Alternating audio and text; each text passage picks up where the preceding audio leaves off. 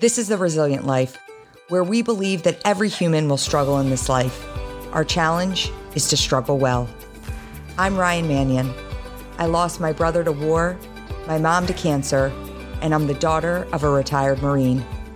I'm also a wife, mom, author, and president of one of the nation's leading veteran service organizations.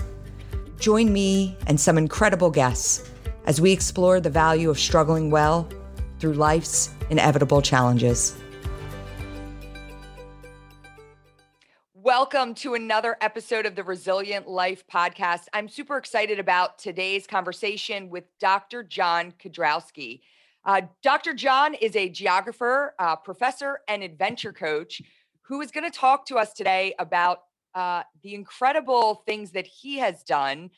We talk a lot about resilience here, about overcoming adversity, about dealing with challenges as they come to us, as they present themselves to us. And, what I'm really excited about is diving into this conversation with someone who actually puts those challenges in front of himself. So, John, welcome to the Resilient Life. Hey, Ryan, thanks for having me today. And I'm excited to chat with you about a lot of these things.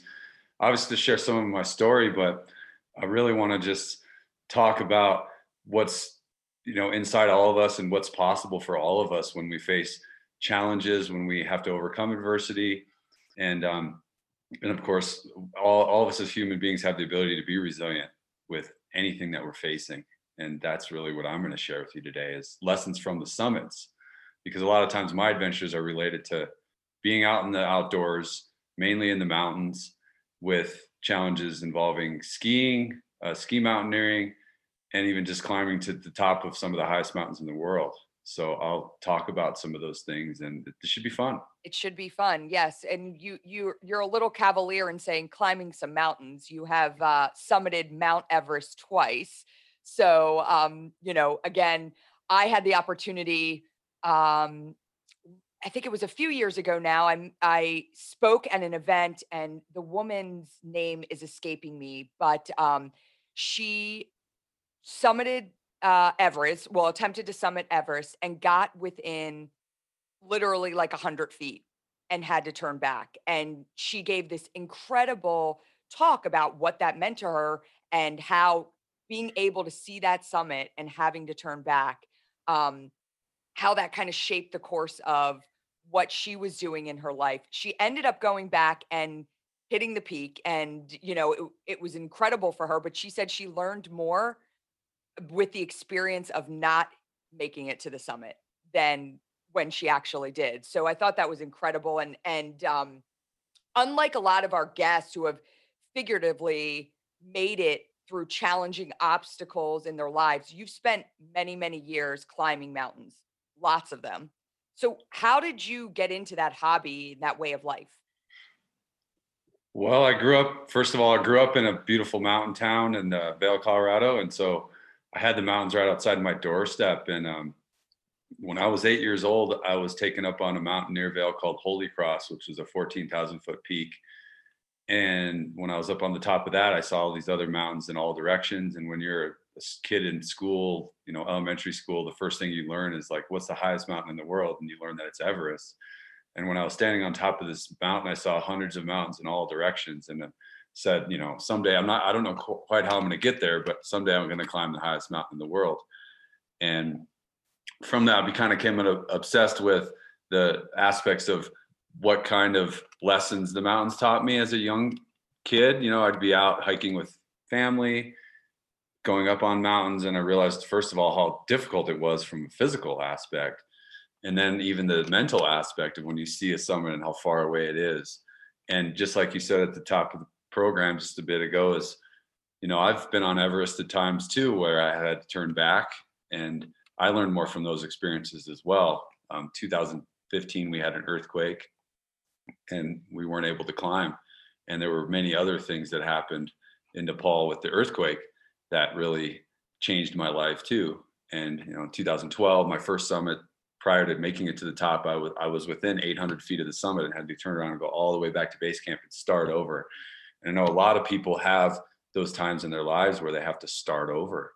It could be with a job or a project. It could be with an illness. It could be with the family issues that they have to resolve. It could be with a relationship. You have to start all over, and that can be really, really hard. But you know, getting back and thinking about that experience allowed me to reset and face what resilient challenges were ahead, and then start over and start fresh. And that's one strategy to deal with huge setbacks, is simply just starting over and starting fresh, and sort of clearing your mind to move forward. And I've had to do that a couple of times on Everest.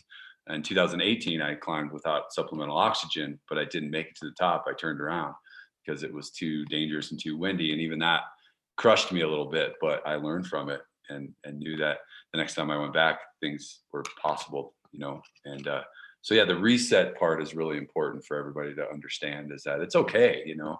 It's not necessarily failure unless you call it failure. It's all about how you handle that setback. I love that. It's not failure unless you define it as failure. And that's so true, because I always talk about, with life, it's a series of ebbs and flows, right? You're going to be at the top of the mountain one day, and you're going to be way below in the valley maybe the next day. But you have to be okay with the fact that it's going to go like that, right? And once you're in those valleys, you have to know that you have to keep climbing. You have to keep going. And I want to talk to you about something a little bit difficult. I actually was reading your blog in February. You were at K2, and I want you to tell us a little bit about that, what K2 is, because I think most people are very understand what Everest is, right? They know it's the highest mountain in the world, but tell us a little bit about climbing K2. And you lost several people on that climb. And I was reading the one account of your friend, I think am I pronouncing it right? Atanas or Atanas? Atanas. Atanas. Yeah, Atanas. And reading that story in your blog, I know it affected you deeply, but as someone reading it if it affected me deeply, especially reading about how you had to go back and break the news to his wife, and just the description you put in of where his wife was when she learned the news, that her husband had fallen to his death.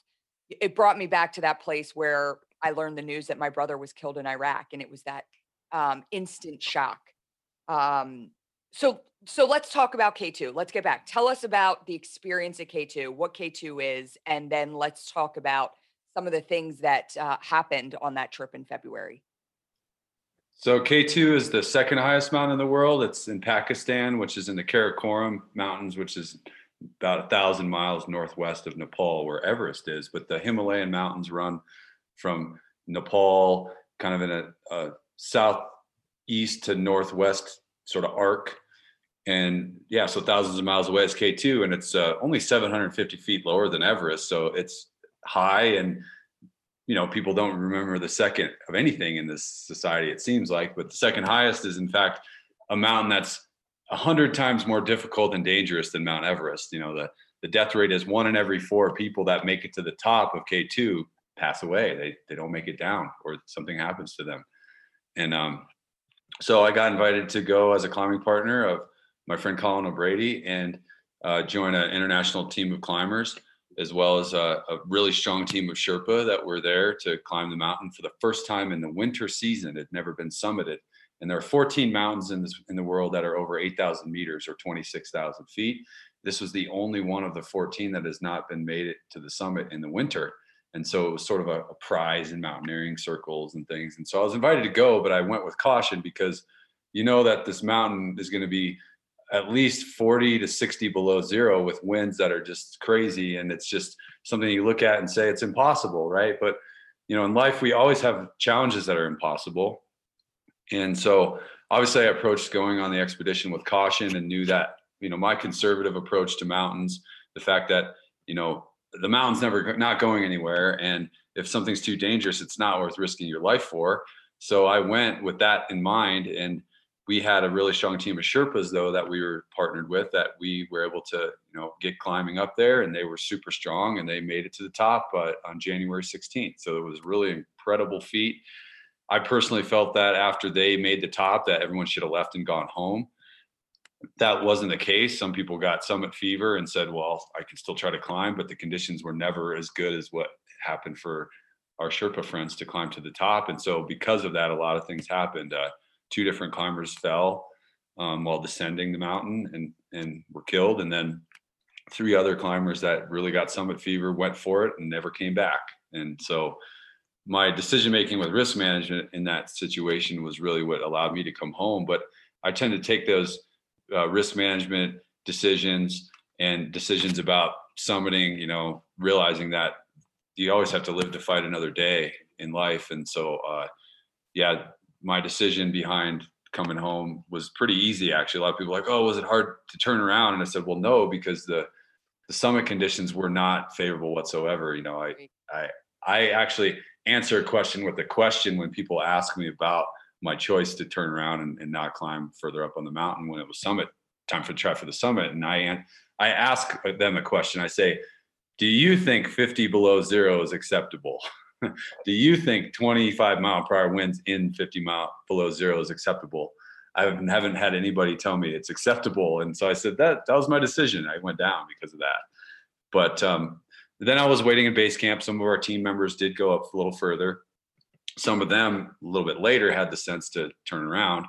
But K2 is a mountain that's, steep and technical and dangerous.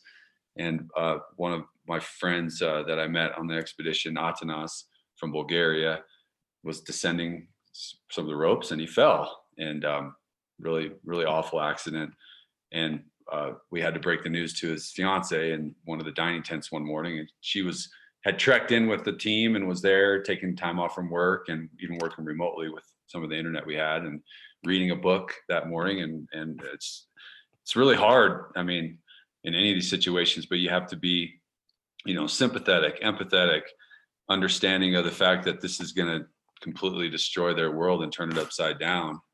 So you try to approach it with grace and just a deep-hearted sadness for them too. And we had to tell her, and when we told her, it was really awful, and it's something that as me, a climber, thinks about when I go places. Like, I'm always going to come home. That's my rule, right. But I'm going to make decisions that influence that too. I'm not going to go crazy.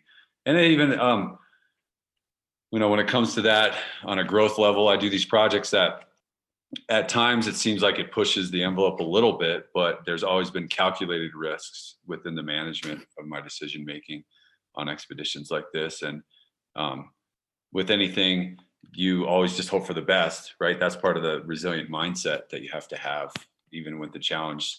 For me, sometimes challenges are life and death situations, right? Most people in life, they're facing in their everyday challenges, whether it's with work, whether it's in a relationship, may not be a life or death situation, but if you still approach it with the right mindset and hope for the best, you're going to come out usually on the right side of things if you do that. Yeah, I can see how you can get wrapped up in the moment, right? So without having that mindset like you do of, you're going to take risks, but they're mitigated risks, right? And you're at this level where you have this opportunity to do something so incredible like summiting K2. And I think it's very easy to say, hey, it's not going to work. The conditions are not right. I can try this again. But when you're there and in the moment, you probably feel that sense of, I'm just going to do it. I'm just going to push through and I'm going to do it. And one of the things I was thinking about as, I was preparing for this conversation with you today, I saw that, 1 in 4 don't make it back from K2. And that has to be a wild feeling that weighs very heavily on you as you're approaching something like this, whether it's K2, whether it's Everest, or, frankly, whether it's a 14,000 foot mountain. You just don't know. And so you're entering into these situations knowing that there's a chance you may not come back, even with the best mitigated risks. I mean, reading about your friend's story, he was there with another friend. They're taking video. It probably seems like a cool moment where his friend's panning after he's coming down and rappelling down the rope, and he pans just to kind of show the landscape. And when he comes back, he's gone. Gone. And I mean, yeah. it was it was incredible to just see, like, just that quick, everything changes. And, you know, you go there with the realization that that can happen and that that will probably happen. If there's four of you, one of you is probably not coming back. How do you get your head around, again, you can talk about resilient mindset, but how do you wrap your head around the idea that regardless of all of the precautions and managing the risks, that it could be you. You know, there could be one slip up, one tiny mistake that could be made. How do you prepare your brain to enter into that situation? Yeah, I mean that's a really hard question to answer. The main for me, it's mainly uh, sort of putting together the idea of controlling things you can control and letting the things you can't control go. I think that's the most valuable lesson for everybody because we all are going to have situations in our lives that we have to face that there's things we can't control. Let's say maybe an attitude of somebody, maybe a job situation. We're interviewing for something and we interview for a job and there's 20 other candidates. We can't control what's on the other side over there, right? It's like I also played basketball in college, so we had to do the same thing. Like if we're playing in NCAA tournaments right now, we played in a couple of NCAA tournaments and we couldn't worry about the teams on the other side of the bracket. We only had to worry about what was right in front of us. So it's really is pulling out and dividing up what we can control and what we can't control. And then in the mountains, it's also trying to pull apart the idea that, and I come across this a lot in the outdoor world with, let's say, weather and snow conditions for skiing. Like you'll get out there and people go crazy if it's a powder day, and they're just like, "Oh, these conditions are all time. It's not going to be like this again." And it's like, no, it's going to snow again. There'll be more powder days. Like it's okay. Like or today's like perfect weather, no winds, bluebird. Well, I mean, I'm not that old, but I've been out hiking and climbing since I was young, and like there's plenty of days where there's no wind and it's beautiful weather. So when the weather's bad and the conditions aren't right, just turn around. Um, some people get summit fever, like, oh, I don't know if I'll ever get back up there again. And people were like that on K2, like unfortunately, they're like, well, this is the only time ever that this is going to happen in the winter because the Sherpa summited and now there's ropes to the summit. But then we found that people went up there 17 days later, and because the winds were so bad, some of the ropes were gone. So it wasn't exactly what everyone said. And there were a lot of factors, and it was like, well, if you really wanted to go back with a strong team and try to climb this again, I think it could be done again. It's moving that impossible out and making it possible. But a lot of people got caught up in that, unfortunately, too. Like, oh, this will never happen again, And I think us as humans, when it comes to facing resilient challenges and setbacks and all the things that we're talking about with mindset, related to these things that we're going to all go up against. I think having a fresher mind in terms of stepping back, evaluating things you can control and can't control is important. And then it's important to realize that there will be new opportunities, and that's okay if the setback sends you a different direction for the time being. It doesn't mean that you can't get to your goal, you can't get to your summit. Yeah, I think that, you know, I I'm not a mountaineer. I've not climbed many mountains, small little peaks. Actually, when I was just out in Colorado a few months ago, but nothing in comparison to what you're doing. But I'm a runner, and so I've run marathons, and I actually I've run the Marine Corps Marathon twice, and I just signed up last year. I signed up for the Marine Corps Marathon again, and it was virtual, and it ended up being virtual. And I was like, "This is great. Of course, I'm going to do it. It's virtual." There's a great tow path along the Delaware River right here in Pennsylvania that I did training runs on. I can run, it stretches for 26 miles. So I was like, "This is perfect. It's going to be fun. It's going to be easy. I'll take my time." Well, having that in my head, I also was a little bit lax in my training and preparation because I wasn't showing up with 30,000 other people. I was going to be doing it with two of my girlfriends, and we were going to just be experiencing it along the way. We had our rucksacks. We were going to, stop at the beautiful sights, and so I didn't train the way I had trained previous times I had run a marathon. And I got out there in October and we started, and it was fun. I was running it with my friend who had never run a marathon before, and she had been really into the training. She had followed the program to a T.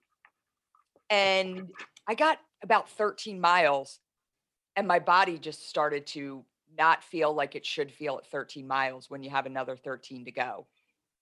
And in my head, I'm thinking, well, I got to just keep going because here's my girlfriend who's been working her butt off to run her first marathon, and I don't want to spoil this experience for her. We got to about 19 miles, and my hips legitimately felt like they were going to break off of my body. And I knew that if I kept going, I knew in my head I could finish. I knew I could get to 26 miles. But I was also, and Ryan 10 years ago would have just done it. I would have just been like, whatever I deal with afterwards, I'm just going to do it. But the Ryan today said, you know what? I am not going to risk injury or not being able to run again for many months because of what I'm going to do to myself in this moment. And I had to say, hey guys, I got to stop. I can't keep going. And so we made it to about 22 miles, but it's that same mindset where, I could see the end. I mean, 4 miles to go. I'd already run, 22. I could see the end in sight, but I weighed the risk of what I was going to do if I kept going that 4 miles, and I stopped. And um, I didn't feel good about it at first, but looking back, that's what I needed to do, right? And and I think about a lot of times when you put so much preparation into a challenge in front of you, and how we are programmed to say, push through it, adapt and overcome, you know, it's okay to experience the pain. There's all these great things. And I follow a lot of retired military guys that are just animals physically. And they put all these challenges, and, pain is just weakness leaving the body. And I love that mindset. I do. But you also have to gauge that with this idea of like, am I making a stupid decision by moving forward? And that was the Mhm. first time, honestly, in my life where I felt okay about the decision I've made. I've quit things before, like physical challenges, but it didn't sit well with me. This was the first time I felt okay with that, and that was a shift for how I approached things. And that doesn't mean that I'm like, okay, I'm a quitter now. I'm just going to stop if I'm not feeling good. But I also know um, that I have some greater sense of risk management as I approach things and as I go into things. Mhm. Yeah, that's good. I think, yeah, when we relate that to our expeditions, I have this hashtag I use actually on my social media and on my Instagram. I'm at I love it. Dr. John Kedsky is my Instagram, but and I'm always out doing different adventures. But I have a hashtag called hashtag the mountain decides. It's just real simple, and that's because it really does. It's actually easier when the mountain does decide for you. Like you could be going out to do like a hike, and there's thunder and lightning storm starting, and you're like, no, I'm not going up there in that. Or hey, the avalanche conditions are too bad today, or it's a snow and it's a blizzard and I can't see, and and you're like, oh, cool, I get to turn around, So like over the years, I've been more about listening to the mountain and what the mountain's telling us. And, it sounds like your mountain was telling you that your body, just said, hey, after 22 miles, that's good, and there's nothing wrong with Yeah. that. I love your hashtag. I actually had that written down to talk about what that meant to you. The mountain Mm-hmm. decides. And I think, and you also talk about being Everest ready. So that's Mm-hmm. something else I've seen. Like, what what are some challenges directly tied to mountaineering that you think can apply to people facing difficulties in your life? Being prepared, having backup plans. Like, what is being Everest ready mean? I was not Everest ready for that. Yeah, yeah. On the basic level, for me, what Everest ready means is like my lifestyle is already pretty conducive to the fact that like I could tomorrow, which actually leaving next week, I could jump on a plane tomorrow and be ready to go climb Mount Everest because I do so many things in my daily life, with whether it's like guiding a hut trip or leading a trip with some clients or skiing every day, or like yesterday morning I skinned up the mountain training with another friend. And my lifestyle is so conducive to the climbing mountain stuff, where I'm physically always prepared. I could just literally jump on a plane and fly over and climb Everest with basically, I say without training. I mean, I'm training through all these things. So it's a lifestyle thing. So what I mean by Everest ready is like, it could be related to your everyday life with, some people, let's say, get stuck in a rut of, with a job or with a project, and they might have a dream to do something, and they might be like, well, I'm just putting it off. And first of all, if you have a dream to do something, I say, don't wait. You never know. Like we talked about, like life can be taken away in an instant. So what are you waiting for? There's no reason to put off your dreams, whatever it is. That do something small today to work towards it. But it's also the diligence to be ready for uh, facing the challenge, but also if the opportunity comes, then you're ready for it. So an example for me is not just related to mountains, but like, I at a younger age, I knew at some point in my life, I dreamed of like being able to basically get outside and climb and ski and lead expeditions and be outside every day and do what I love.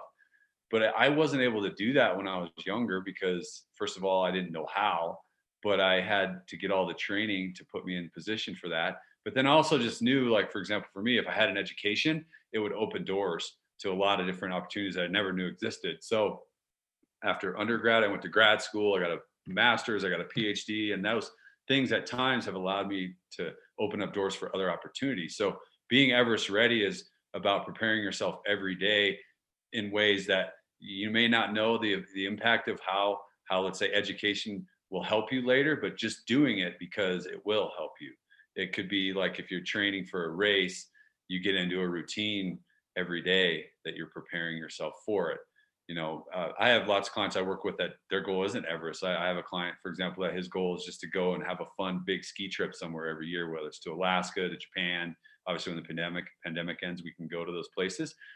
But how is he going to be Everest ready? Well, we put him through a training program where he's every day, no matter where he's living, he's doing a little bit of it every single day for a Yeah, sorry. That obviously takes discipline, right? So you can't yeah. One of my good friends, Jocko Wilnick, is a retired Navy SEAL, and he talks about this idea of motivation. Because I always say to him, "How do you stay so motivated?" He wakes up at 4:30 every morning and works out, and I'm like, "Well, how do you find the motivation to do that every single day?" And he's like, "Motivation is a fleeting emotion. It comes and it goes. Like motivation is not what makes me wake up at 4:30 every day. It's discipline. Having the discipline to be Everest ready." Exactly. Yeah. So it's like finding that ability to find joy in the journey, Yes. basically. And the joy in the journey can be some of the tough wake ups at 4:30 that you remember. If let's say you want to get better at playing a musical instrument or singing, something, you could put your time in every single day. If you're an athlete, you put your time in every single day, and the joy comes in later, whether it's, say, you win a championship or you stand on a summit or you get that job promotion, or if your goal is to have a family, you're working harder in your relationship life, and then you're working towards the steps to, let's say, have a family. So there is a lot of applications to that, and through those processes it could be really hard, but if you find a way to enjoy it and have the right mindset to face the growth challenges in the right way, that's really what Everest Ready is just all about. It kind of encompasses all those pieces, the mindset. And then for me, is the reason I've done some of these projects is that it's spurred growth for me. uh, you're going to stay the same if you don't try new things. And so I say, you know what, there's nothing wrong with that. Trying new challenges and new things is really important. I love that. And so when we talk about mindset, one of the things, we talked a lot about knowing when not to move forward, right? Like knowing when to not summit that peak, knowing when to stop because it's just not the right decision. But I also want to talk to you about, again, you're a coach, you're an adventure coach. So you're kind of talking to people about pushing themselves to do something different, to reach outside of their comfort zone. Have you ever had an example where you've had to push somebody through their fear? Right? Because I have to imagine that in mountaineering, there are times where people may be in a place where and this can happen in anything. I've had it happen in marathons I've run with people where, running a marathon is just as much mental as it is physical. And you can get to a place where you're like, I can't do it. I can't do it. Like me, I knew I had to stop because of where I was physically. But it can play real bad mind tricks with you where you say, I can't go anymore. This isn't working. And so have you ever had to like work with somebody on pushing through that fear? Your only options are to turn around when you're facing a treacherous climb. But what about that person that the only option is moving forward? And how do you teach them to kind of overcome that little voice inside their head that's telling them to quit when they don't have to? Yeah, I mean, the biggest thing would be making them feel comfortable if it is a really scary situation, right? Or showing them that it's safe. For me, I mean, that's probably the biggest obvious Mhm. answer, because there's been times you're up there with somebody, and let's say they're climbing without a rope, and you could suddenly put a rope on them, help them understand that they're tied into a section that they're trying to climb, and they'll just climb it. So the rope sort of offers them that safety net. So that's kind of my best sort of tangible example.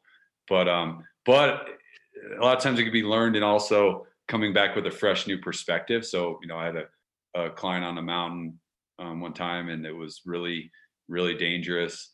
And we were unroped, and then we went up and scouted the section, but then we turned around, and then we thought about it for a day, and then we went back up after discussing it more, and then he was able to climb through it. So it was always stepping back and evaluating the situation is usually one of the best ways, just to think about it more.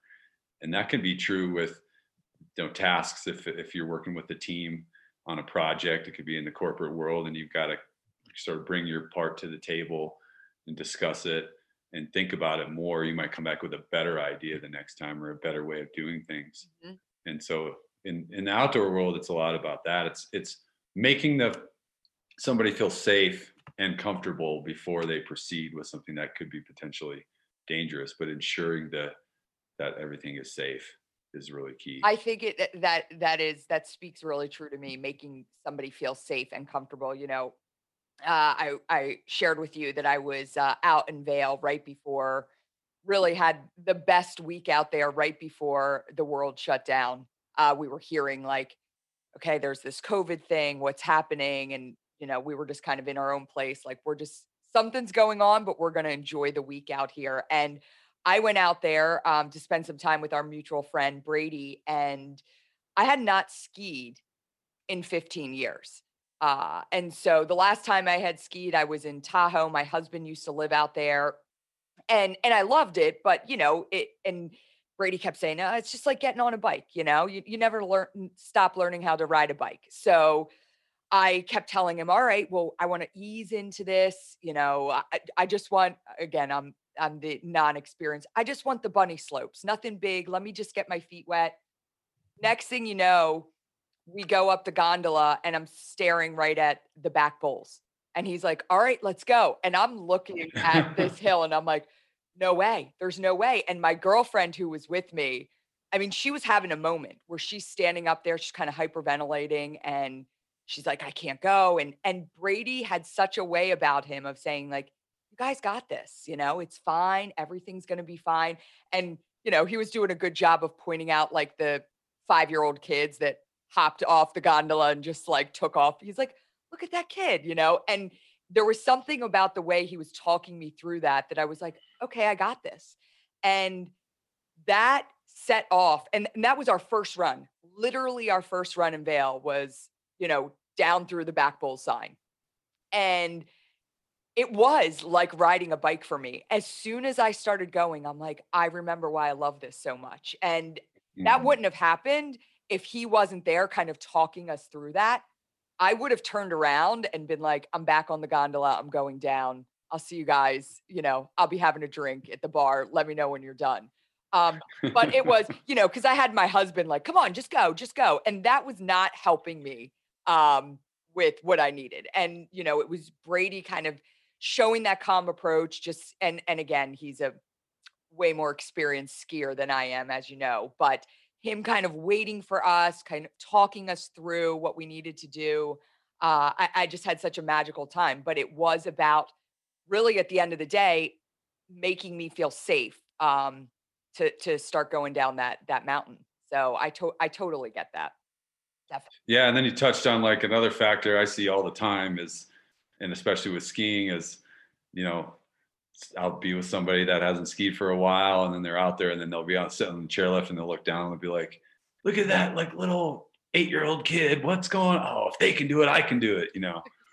And oftentimes in life, with a lot of different challenges, that can be what we look at too. Is like it always helps both on the training side and when it comes to facing a task. Like, although they're doing it, I could do this. Oh, yeah, if this little kid's doing it, or if that guy that's like way older than me, he's doing it, I could do this. Yeah, It's totally possible. there's actually a really funny thing that relates to that kind of idea with the Marine Corps Marathon. So I forget what year it was.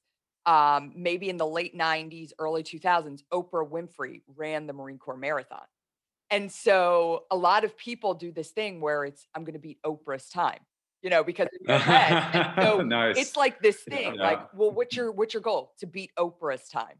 Now Oprah had like a whole team around her, she trained for a year and a half, and she actually ran it in like 4.5 hours, which is pretty decent.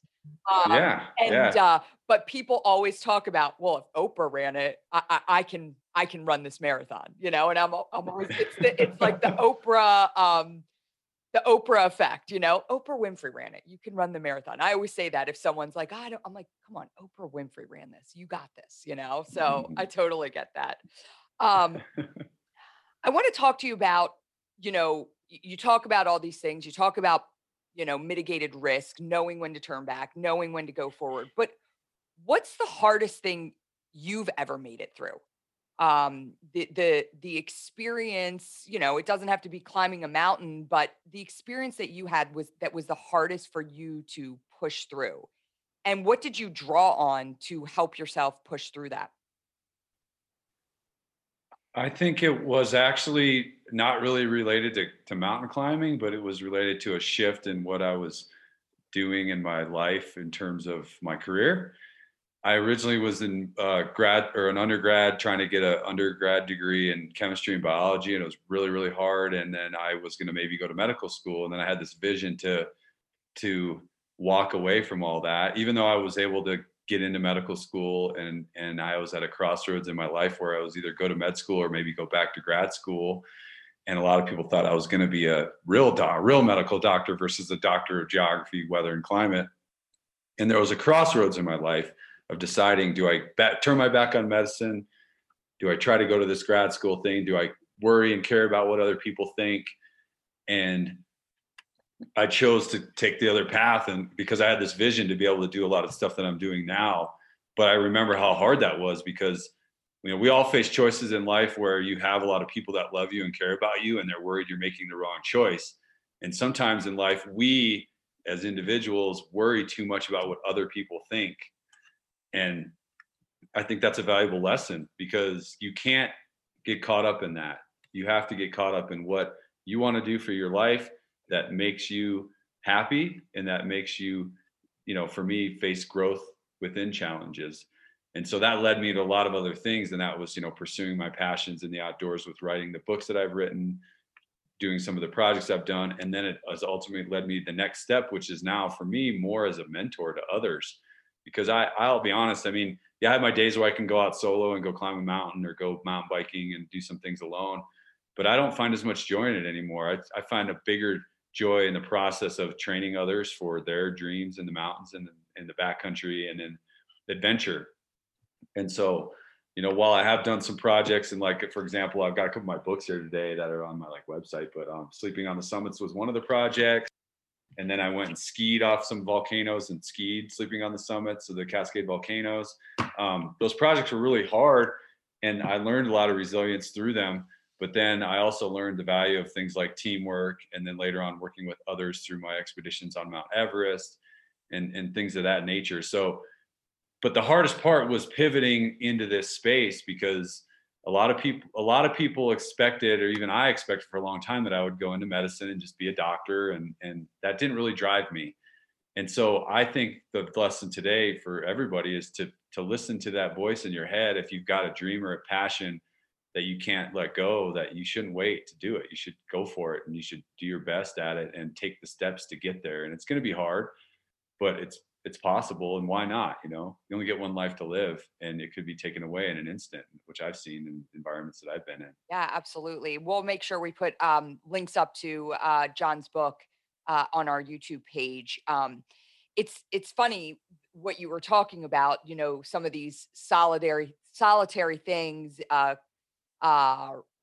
Climbing mountains, riding bikes, skiing that you were doing alone wasn't bringing you the same passion. And we talk a lot at the Travis Manning Foundation about the power of community, how important it is that you're surrounded by people who encourage you.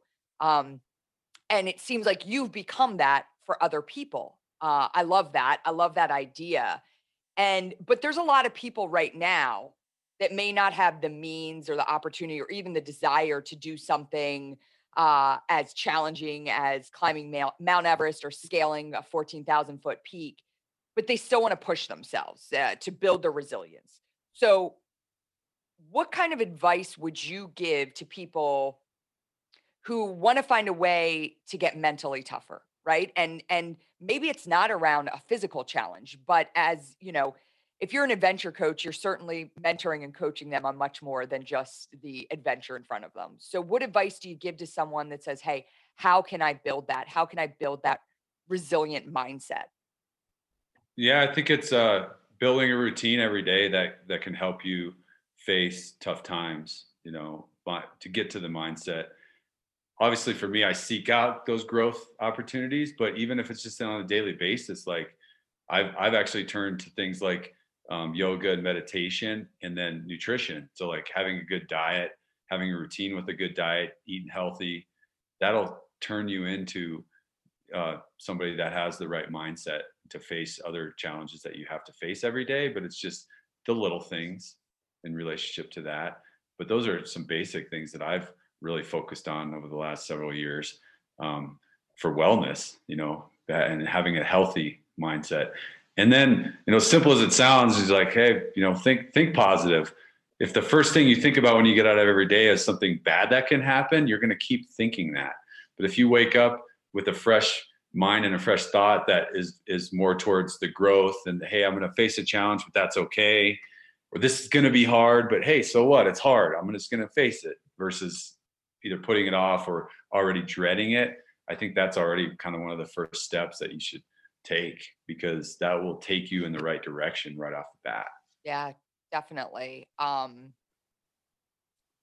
think it is, you talk about wellness. And I think, when you look at when you look at your well-being, it's a combination of so many things. I think people can lean into one thing and not think about, again, over the past 12 months, it's like a lot of people have developed workout routines, and it's like, I'm just going to work out. I'm locked in my house. I'm going to do these at home, but they're not thinking about, what am I putting in my body?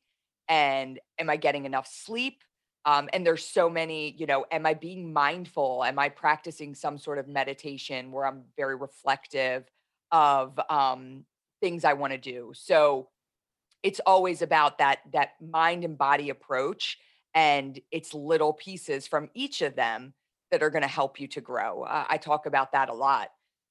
So I want to talk about what you have coming up next week. You are heading to Nepal for another Everest base camp trek. And I'd love to hear Mhm. some details of the trip, and maybe some absolutely essential items that you bring on something like this. Yeah. So the biggest thing to distinguish in that space of Nepal, it's over between India and China.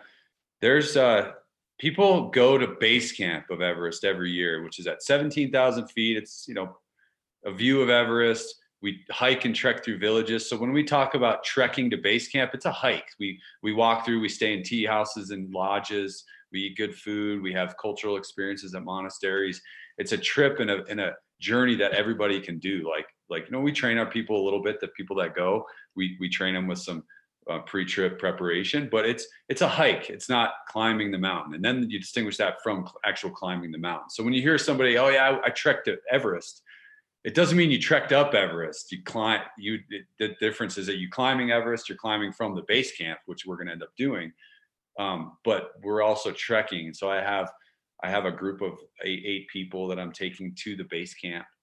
And I do this trek every year. And it takes about 2 weeks because we fly over there. This year we have to deal with some quarantining from COVID, but most people are vaccinated as well. And then we fly a helicopter into a village at 9,000 feet. And we spend about 8 or 9 days going from village to village and staying in lodges and visiting and seeing culture and just enjoying that journey in the beautiful valleys in springtime in the Himalayas. So grass is getting green, the flowers are popping out of the trees, and it's just a really beautiful time. And then we eventually get to base camp. We hike a mountain that's still pretty high, 18,000 feet, called Kalapatar. And we get the view of Mount Everest. And then the trekkers trek back out. And then I'll stay with one of my clients, and we are going to end up climbing the mountain again. So it'll be my 5th expedition climbing Mount Everest. And it'll be the 6th time that I've trekked to the base camp. And yeah, I offer this trek every year. I'm sure you guys, if you want, you can put up some information we have on my website about the trek that people can join, but we're also going to offer one this fall and then again next year. But this trek will change people's lives because it is about that mindset growth. We talk a lot about it during the trek. There's days that for some people are hard. We do get up a little bit in altitude, and there can be a lot of unexpected things that occur. Let's say with the weather, like one time we had a big hailstorm while we were hiking one day, and that really impacted people a little bit. And it was tough for an hour or two, and then we got back to shelter, and people were like, "Whoa, that was crazy!" But that was an experience. So there's always unexpected twists and turns along the way. But yeah, the thing that I do with this trip is we pack duffel bag, and we hire locals, either yaks or porters, to carry our extra duffels with, let's say, changes of clothes and things. But I also do this trek in affiliation with 2 foundations. One of my foundations that I created is called the NOD. NOD stands for No Off Days. And it's the NOD Everest Foundation. We raise money for, we've been doing fundraisers as of late to support the local people, because tourism in a lot of these mountain communities, both in Pakistan and in Nepal, have been wiped out. And so I also got involved with another organization called the Sherpa Foundation. That earthquake was in 2015, and we rebuilt over 100 homes and raised $500,000 for earthquake relief. But kind of both foundations are partnered because my friend Pemba and his brother Lakpa live in the Khumbu. They run the Sherpa Foundation. So then I created my foundation that we've been raising money to pay porters, Sherpas, and tea house workers extra money, because last year they were totally wiped out from the tourism. Right. And so we'll be putting up a link to that fundraiser soon. But we ended up doing the same fundraiser in Pakistan for the locals in Pakistan. And so, it's sort of standard in the industry there for trekking, when we go trekking to Nepal or anywhere, to tip your local guides, to tip people that are helping you, porters and cook staff and things like that. So we tip them normally, and our members do that. But then we created a fund that we crowdsourced and raised more money. And we said, well, hey, this group of kitchen staff workers, or this group of porters, here's an extra $1,000, when you're just handing out money, because they didn't work last year. And so this was a really big help for them. So that's one thing I was just passionate about, is just bringing people there brings tourism in, and then what extra can we do to help? And then my foundation is also supporting a study abroad course through Colorado Mountain College here in the Vail area. And we are launching a study abroad program where we'll take students over there for almost a month at the end of 2021. And we're going to create a scholarship, or 2 scholarships, depending on how much money we make, to fund students to go on this study abroad experience, which involves similar to things that we do on the trek, but even more. They get to live in the area for like an extra week and live with host families and see what it's like to farm there, see what it's like, to build homes there, like different projects we have them as a part of. So that's kind of the all-encompassing purposes now of me that drives me to go and do my trek. Is I do enjoy taking people hiking and they get that experience with all the culture, but what more can we do now when we go to these places versus just being, let's say, a selfish Western climber that can go and climb a mountain? I mean, we all can do that, but what else can we do to help in these areas? And that's sort of been my mission now as we move forward. We will make sure to link all of this as well so people can check it out and see how they can get involved either in supporting the initiatives or maybe thinking they might want to join you on a trek. What do you think? Do you have to? I know you say there's a little bit of preparation that we work through with people for this Everest trek. Um, what physical capabilities do you need to be a person that would be able to do this? Well, you just have to have a base level of fitness, and then as part of our programs, we put you on like a training program. So my assistant and I will basically talk to you and say, well, hey, the trip is 6 months away. Where do you live? What do you have access to for functional training and cardio and things? And we can put you on a week to week program. And that's the basics of it. And a lot of times because I'm Colorado based, most of the people that come with are from the mountains in Colorado. And then we just sort of train them locally in terms of giving them advice, or they like to get out and do hikes and things like that. So that's good. And, and so, yeah, I heard that you might be interested in coming with us next year. Oh, Is well, that I right? mean, I'm Could be a goal. You and your husband join I'm us. a You're sea-level welcome. chick, so you're gonna have to Yeah. really put together a pretty robust training plan. I was actually Okay. just out in Colorado, and we did an expedition with 20 veterans in just a few months ago. And I mean, I had a little bit of trouble with the altitude, and it wasn't. You're like, oh, it was 9,000 feet, a little altitude. I don't even think we were there, and I was still feeling a little funny. So that would Mhm. be my biggest thing is how I can build that up. Maybe I'll just have to come out to Vail a couple more times and do some training out there. Yeah, there's a lot of strategies with training. I mean, obviously, you get on some hills, even if you're at sea level. There's a lot of technology now. Some people have these like hypobaric tents that they sleep in.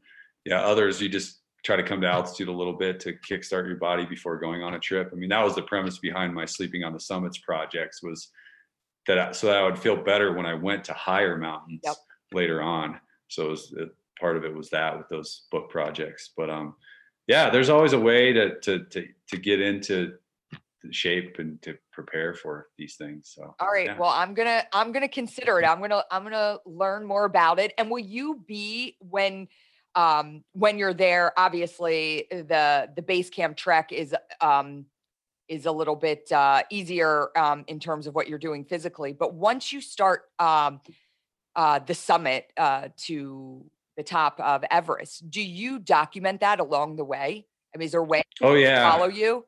Just get on. Yeah. So yeah, my website, johnkedrowski.com, I've got a blog that it still has some of the K2 entries up. And I wrote like a sort of a in the middle blog from being home from that experience and what's next. And then, yeah, starting next week, I'll start writing and posting, at least twice a week about where I am trekking and the experience with that. And sometimes I'll post more than twice a week, just depending on where we are. But our journey trekking with our group will be included with some photos. And then once we get to base camp, I'll go through the process of what it takes to acclimatize and the steps that we're doing to go up and down the mountain and what's involved with putting camps in, and then why the weather's doing what it's doing. So a lot of similar things that I talked about with K2, but now it's Everest in Nepal and it's the highest mountain in the world. And so, yeah, so definitely it's my website, johnkedrowski.com. You go to the blog page, there'll be updates about it, constantly. I'll update my social media on Instagram too. Awesome. And we'll just have a really fun journey with it. I am certainly going to follow along. I'm sure other people listening will be doing the same. This is like fascinating to me. Again, I was really excited to talk to you because um, just the idea that you put yourselves in situations that it becomes life and death. It's not, and there's not many people that do that. And I take the mountains out of it. Um, you have a mindset that has prepared you to be able to put yourself and be pragmatic about it, be practical about it, and And I think that's honestly what you need when you're dealing with the situations that you deal with. I always end my interviews with the same question, but I feel like you answered it 1,000 times over already in a lot of your answers. But I always end every interview with the same question: what does living a resilient life look like for you? Living a resilient life for me is to expect the unexpected, have the mindset to push through the unexpected, because let's face it, I mean, that's what life is all about. Finding joy in the journey and facing the unexpected will allow you to reach your summits. And I think that's the most important part about being resilient. Expect the unexpected. We are wishing you lots of luck as you take off for Everest. We'll be following your journey, myself and others, and really excited to see how that goes. Everyone can learn more about everything John's doing, the opportunities that are presented to everyday sea level humans like myself. I'm so excited for people to hear this conversation. I think it was fascinating. I thank you so much for spending a little bit of time with us before you head out to Nepal. Dr. John Kedrowski, thank you so much for joining us on the Resilient Life podcast. Thanks for having me, Ryan. Have a great day. You too.